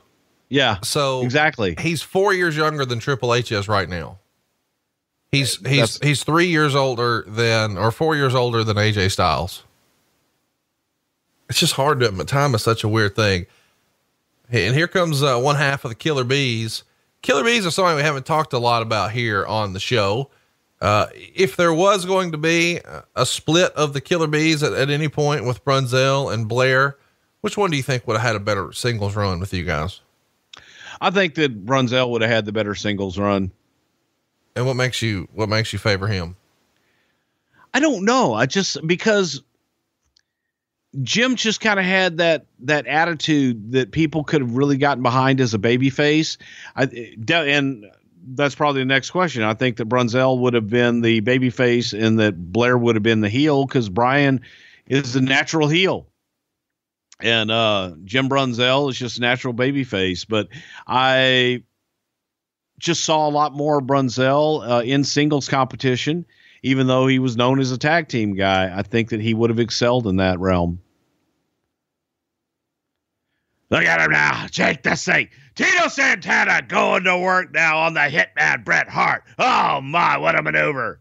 He's hitting him with a fist, McMahon. Did the guys have a conversation about, I mean, obviously they know when they're going out and who's coming in and all that. And you've told us before how a match like this is booked. I don't know that you really broke it down as much here, but they're all given time cues based on you go out after this guy comes in type deal, right? Correct. That's how they knew when the next guy was going out. It's when this guy comes in. And if you wanted the elimination to be right before the next entry, then you go, okay, this guy comes in, you got 2 minutes to get so-and-so out. So that was their cues. And plus we had referees down there. If they got lost, the referees all knew the order and what needed to happen. But the easiest way and the only way that we really had to communicate with them was the next guy going out into the match. It's been interesting to go back and watch this, because you see how small wrestling really is sometimes. You've got Jim the Anvil Neidhart, who's married into Bret Hart's family, and on the other side of the ring, you've got Jake the Snake Roberts in there with Sam Houston. It really is wrestling's really a small world, is it not? Yes, it is. And of course, Sam Houston and Jake, brothers. So it's a little bit incestuous, and it's a lot of second, third, fourth generation, not a lot of fourth, but a lot of second and third generations coming around right now. At this point was, I mean, I guess they are. Sam Houston is with Baby Doll, right? Yes, they're still married at this point, and Sam had been with the company roughly 6 months here. So you see Dangerous Danny Davis coming down to the ring. Was there any sort of concern when, a guy from this company is married to someone from Crockett? You guys are in like a big battle royal yourselves of the World Wrestling Federation and Crockett Promotions. I mean, it's the genesis of this show even happening. And here you've got a guy who's married to someone down there. Is there any concern that maybe there's going to be some back channel communication in the locker rooms? Well, I don't think Baby Doll was working for him at this time, because Sam and Baby Doll had both been working for Bill Watts. And when Crockett purchased Bill Watts, they were both let go. So I don't think Baby Doll was there. Oh my. And you listen to Vince and Jesse's commentary on this, and they're just so all over the place because they're not really sure what the hell that they're calling from a match standpoint. And trying to call a battle royal is not the easiest damn thing in the world to call. Baby Doll did wind up going back to Jim Crockett in 88, but there's rumor and innuendo out there that she actually trained and tried to become a women's wrestler for you guys. Do you remember Baby Doll having a tryout or having some interest in joining your women's division? I remember a tryout at some point, but I don't remember. It didn't go on any further than that. Boris Zukov is a guy we have not talked about a lot on the show, and he just slides into the ring here. Any good Boris stories you could tell us? Oh, Big Jim Nelson. You know, Boris was a product of the Jim Crockett promotion, and he was somebody that had been down there working with Sergeant Slaughter as Private Nelson. And Private Nelson, Don Kernoodle, and all those guys. Jim was a hell of an amateur and a hell of a good guy. Had the head the size of a Carl DeMarco. His head is absolutely gigantic. But when we were looking for a Russian, figured shave his head, he'd make a perfect Russian. But you couldn't ask for just a sweetheart of a guy. You know, like Cassio's just one of those really, really nice guys. That's what Jim Nelson was, old Boris Zukov. Wonderful, wonderful guy. So I don't think he had an enemy. When you were talking about, the way these are booked and that, you come in when this guy goes out and blah, blah, blah. Was there any sort of discussion during the day about, hey, here's a spot where we could tease over in the corner and I could do this move with you? Are they sort of walking through this at all or just having conversations in the back? Or is this all just, we'll figure it out?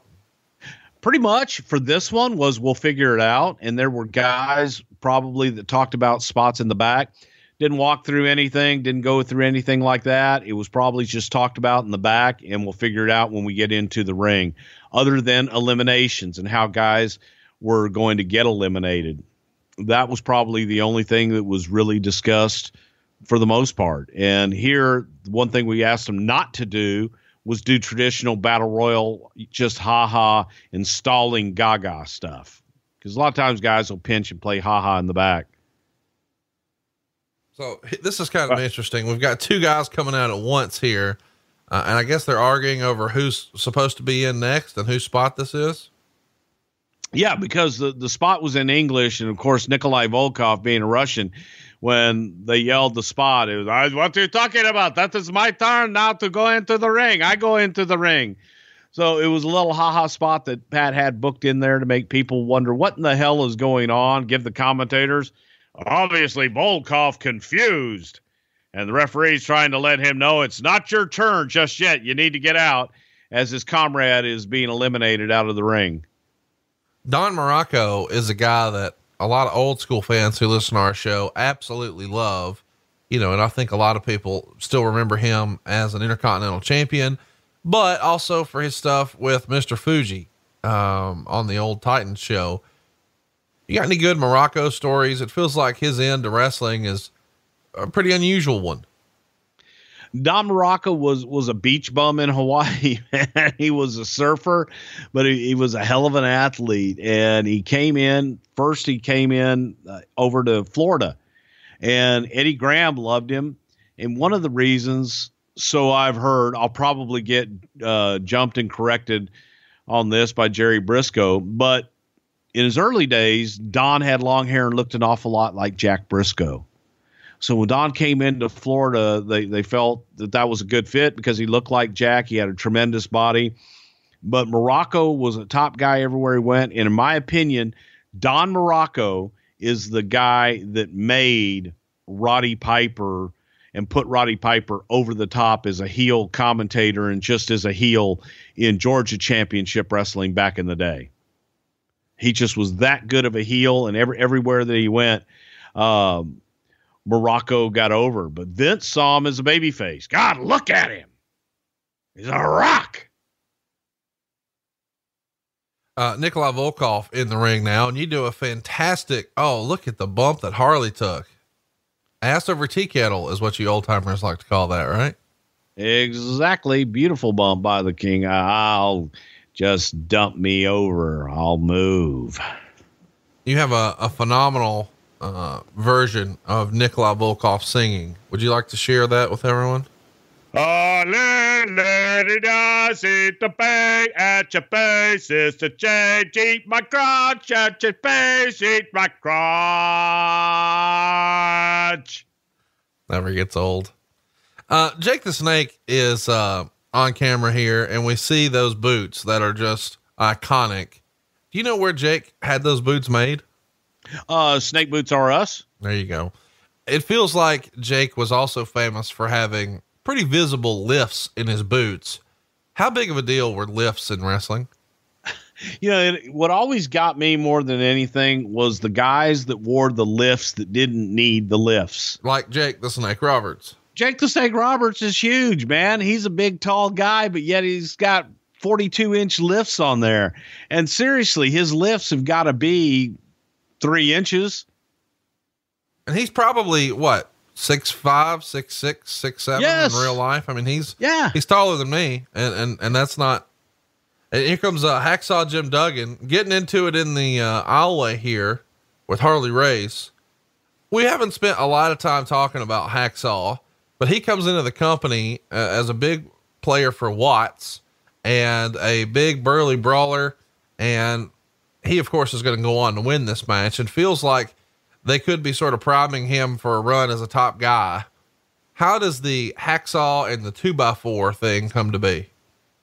Well, Vince was looking something different for him. When Hacksaw initially came in before his little altercation with the Sheik and the New Jersey State Police, Duggan was brought in as kind of a USA grandstanding guy and someone that could hopefully and eventually replace Hulk Hogan as the top babyface. And that was kind of the hopes, that not replace, but supplement Hulk as the top babyface.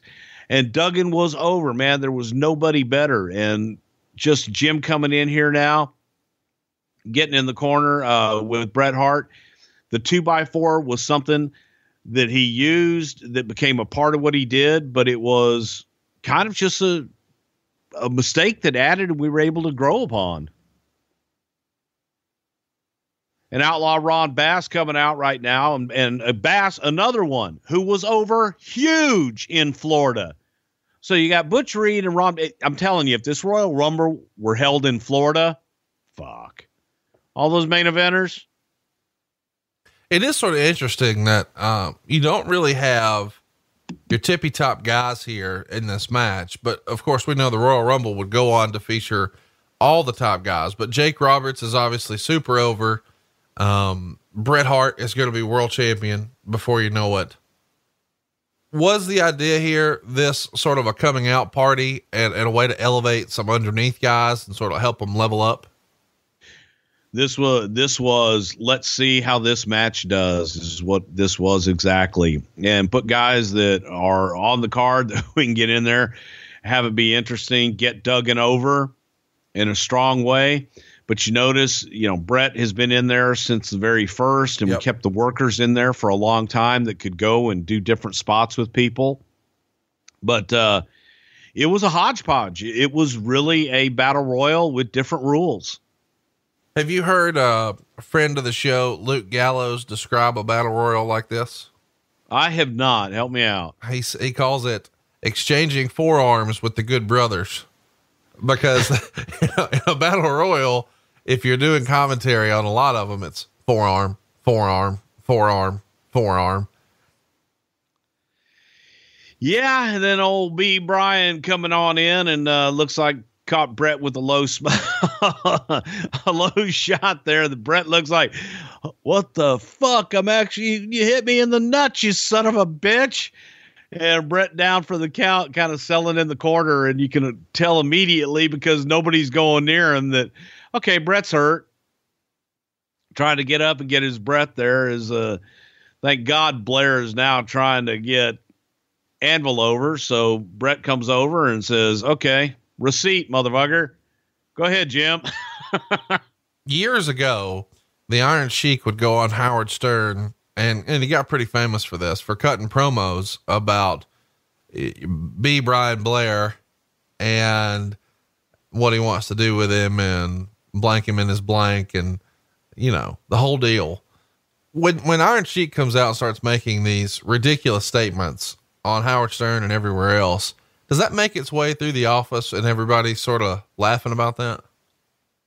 Yeah, people heard about it, but it was just Sheik being Sheik. And right. At that time, people were kind of feeling sorry for him because they felt that, somebody was getting him either pilled up or drugged up and drunk and setting him loose on Howard Stern just to kind of watch and see what he's going to say and hear what the hell he's going to say. And maybe I humble you, Bubba, and just break your back. I blankety blank you in your blank, Bubba.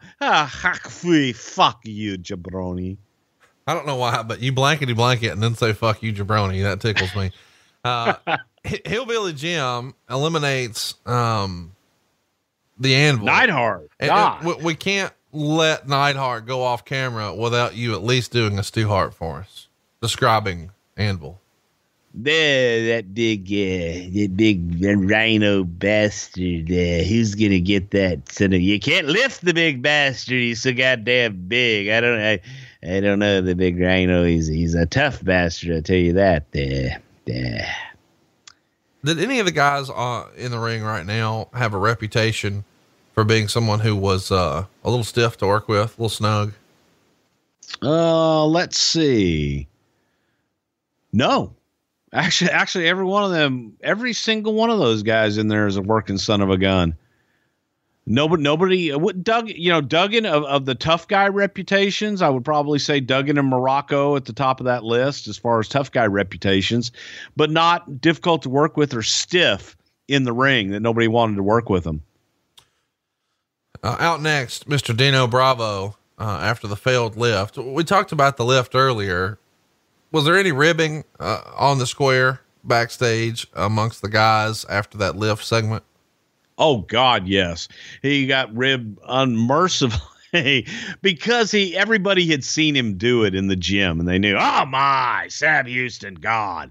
But everybody had seen Dino do this in the gym and they knew he could do it. But under pressure and on TV, the fact that he didn't do it. And again, that's great for a heel, as we discussed last week, to fail. You can make any excuse that you want to make for him because they're a heel, motherfucker. Put him in a box and he'll be over all over again. So Dino failing was good for the character, but not necessarily good for his ego.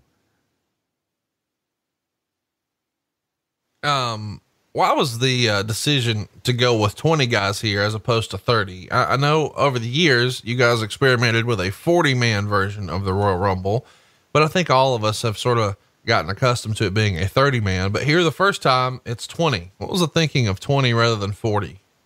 That was usually the traditional, believe it or not, that was usually the big number of the Battle Royals participants. Oh my God, 20 men in one ring. And just kind of erring on the traditional side. Oh, good God.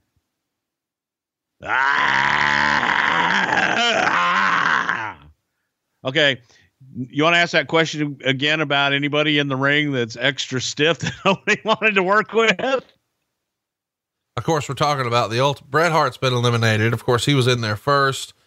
He had the longest tenure in this match, of course, lasting almost to the very end. And Ultimate Warrior's out, and he is going to become the Intercontinental Champion later this year at SummerSlam, the very first SummerSlam. At this point, though, did you guys have any idea how hot Warrior was going to be for you? No, he was still relatively pretty brand new. And this was just, let's see how the hell he does with everybody else. And we're still testing the waters here. Now, if you notice, did that feel like 2 minutes to you? No. Yeah. See, that's what we call Titan time. And when we realized, holy cow, if we do all of these at 2 minutes, and we realized a little earlier, but if we do all of these at 2 minutes, by the time that we get to the end, we won't have any time for the tag match that was left at the end. So we just started shortening them up. And when Warrior ran out of any offensive moves to do, get gang out there. They're lost. Dave on Facebook asked a great question. What happened to Rick Martel for this match? It's strange that Tito's in here, but not Rick. Well, I have told this story many times, and as I watched it and went back, I realized that I was incorrect. It was not Rick Martel in this match that we forgot to get out. It was actually Bret Hart. But Martel just wasn't around here and looking for different things for Martel to do, and I think he was probably booked on the other show. I know you guys are running another house show in Nova Scotia, but what's the thinking in booking this show in this match in Hamilton? Because Hamilton was a market where we had done TV before. We knew it. The towns had already been booked when we decided to do the television special for USA. So we looked at which one was going to be more friendly, and Hamilton definitely a lot more friendly because we had cameras and we had all the equipment right there in Toronto that we had used before for Maple Leaf Gardens versus Halifax. I mean, come on. Much easier commute and much easier to do. Mike on Twitter wants to know, or on Facebook, why weren't some of the guys who were on the house show, like Demolition or Brutus the fucking Barber Beefcake, switched over to be in a TV spot here? Do you think they had already been advertised in another market? Well, yes, they had been advertised as Nikolai Volkov gets eliminated. They had been advertised in the other market. And this was, I don't know how to say this without sounding straight. This wasn't like this big event. As I said earlier, it was all about Andre and Hulk and the signing of the next one-on-one match. The rest of the matches didn't mean anything. There were matches on the card. So Vince felt we had plenty of star power here. And when you look at it really and truly for the time, Duggan, Morocco, Gang, JYD, those are all huge names that were big names in the WWF at the time. When we're talking about the Royal Rumble here, and out we see goes Danny Davis, we're going to set an all-time television record. 8.2 is the rating here, which I think at that point is the highest viewed wrestling program in cable TV history. An 8.2, when that rating comes down, are you guys just fucking over the moon with that? I was, because I could say that was during the time I was doing all the cable programming and I could hold my hands up in the air and go, "Oh, I set a record. I set a record." It was a Sunday night. It was what it was. And it was a record that held for a long time. So I was very proud of that. To Vince, ratings weren't that big of a deal to them. Well, I mean, it had to be to Dick Ebersol, right? I mean, when that rating comes down, it's high fives around USA, right? Yeah, they were happier than we were. Like I said, Vince ratings weren't that big of a deal. It was cable TV. It was like, okay, great. Then they'll be happy when we renegotiate, keep us on the air because we are bringing them ratings. But all of our shows, primetime, all of our shows were rating successes on USA and the highest thing on the network. So this was just another one. Was there ever any consideration to someone besides Hacksaw Jim Duggan winning this? And if so, what were those names? There's one in the ring right there. Morocco and Jake the Snake both to win the thing. But Duggan was probably the biggest star that needed that boost and needed to get up to that next level. So Jim was pretty much, once it was decided on, it was going to be Jim. But Morocco and Jake the Snake were both considered for it.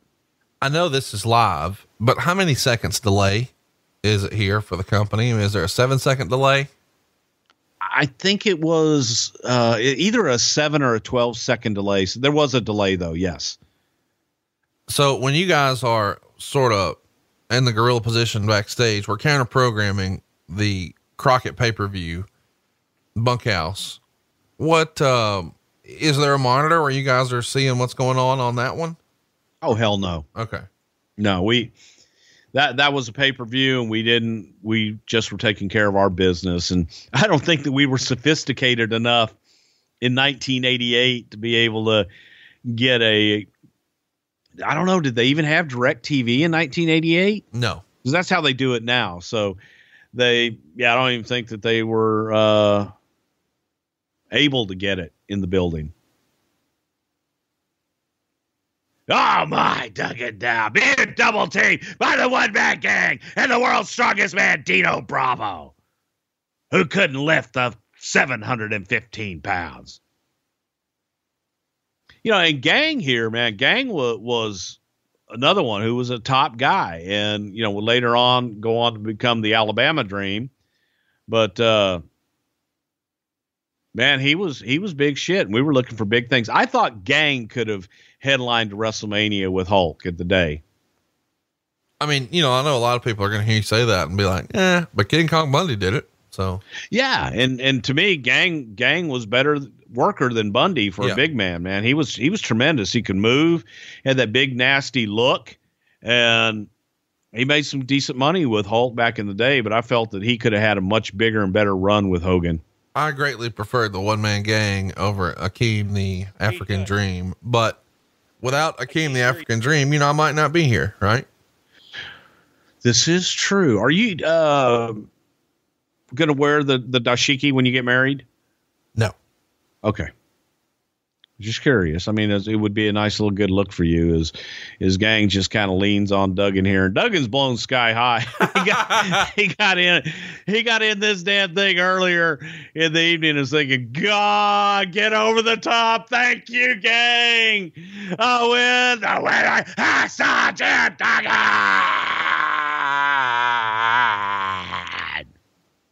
So there you go. Hacksaw Jim Duggan is your winner of the 1988 Royal Rumble. And it's the 30-year anniversary, man. We're going all the way back to the beginning, and we hope that you are looking forward to seeing us tomorrow night, right before the Royal Rumble. Don't you dare miss it. We're going to be in Philadelphia at the old ECW Arena, the corner of Swanson and Rittner. And Jake the Snake Roberts, who was just in this very first Royal Rumble, he's going to be there doing his one-man show as well. And where can you pick up tickets, Bruce? At pronounspal.com is a place to get them. And we'll see all you guys at the old ECW Arena. N32. Oh my gosh. Will you stop? Come on, Jesse. What are you talking about? I had a great time going back and reliving this first Royal Rumble, and it's got me in the mood for this year. We never talk about current wrestling, but I want to pick from you. Do you have a pick for this year's Royal Rumble winner? I want Roman Reigns to win. No, I was hoping I do that. Because it's in Philadelphia. He is the guy. And I think it would be great if he won it again in Philly. I think the crowd would agree with you. It will be something that people are talking about. So there you go. Go ahead and vote in our poll. Don't forget, next week, as we're still watching this, we're seeing the signing between Hulk Hogan and Andre the Giant. They're signing a match to go down on NBC, the main event of February 1988 Spectacular. And we're going to be bringing it to you next week on the 2nd. So Friday the 2nd is the main event. And we're going to go ahead and give you an opportunity to hear all the behind the scenes goings on. And we might even do part of it as a little bit of a watch along. And we see Hulkster about to do some posing here because Hulkster must pose, right? Well, hell yeah. Get him out there. He's got to pose with little Craig Minervini. But yeah, Hulkster's got to pose, man. You can't end a show without Hulk posing. John brings his skewed sense of humor. Jeff brings tips to cut strokes off your next round. Together, it's those weekend golf guys. They'll pay a lot of money to PXG and Titleist and Callaway and on and on and on, right? How many yards do you think you're going to pick up with that extra driver? I think I can get an extra 5 to 10. What if I give you 15 to 20? You pay me more. Jeff Smith teaches on the sliding scale. Those Weekend Golf Guys, the podcast, part of the Believe Network. Just search BLEAV on YouTube or wherever you listen.